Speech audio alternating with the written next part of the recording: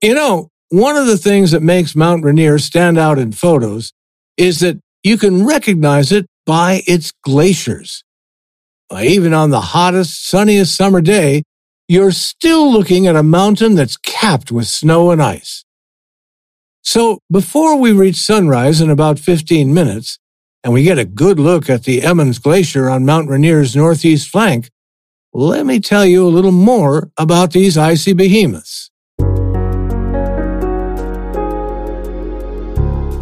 A glacier is a slowly moving mass of ice, and Mount Rainier has 25 glaciers.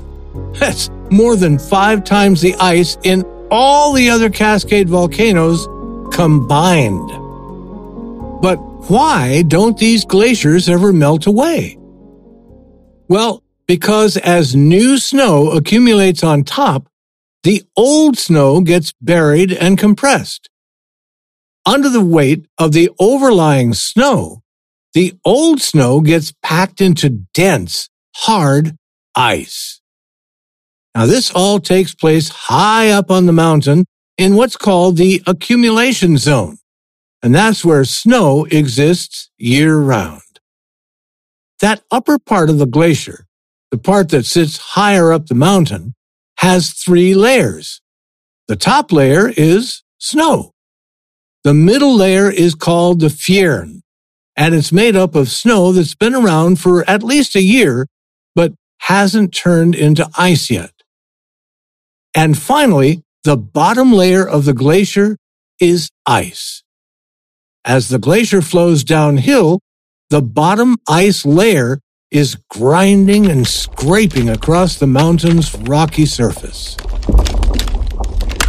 And that's why we say that glaciers shape mountains. The ice is sharp and hard enough to carve into the rock. Glaciers are excellent at sculpting mountains into jagged ridges, peaks, and deep U-shaped valleys. A glacier is always in motion, flowing from the top of the mountain down. The lower area is called the ablation zone, where the glacier loses ice and snow rather than accumulating it. The end of a glacier, where the ice stops, that's called the terminus. And here's where we get to my favorite thing about glaciers. In late summer, when the seasonal snow has melted away, the ice at the glacier's terminus becomes exposed.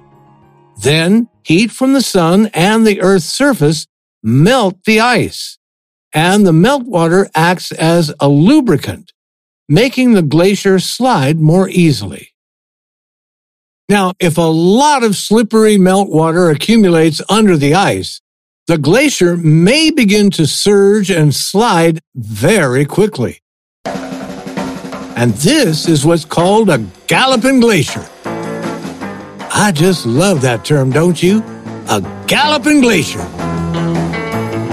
It makes me think of cowboys riding on top of the glacier, twirling their lassos and shouting, "Yee-haw!" Well,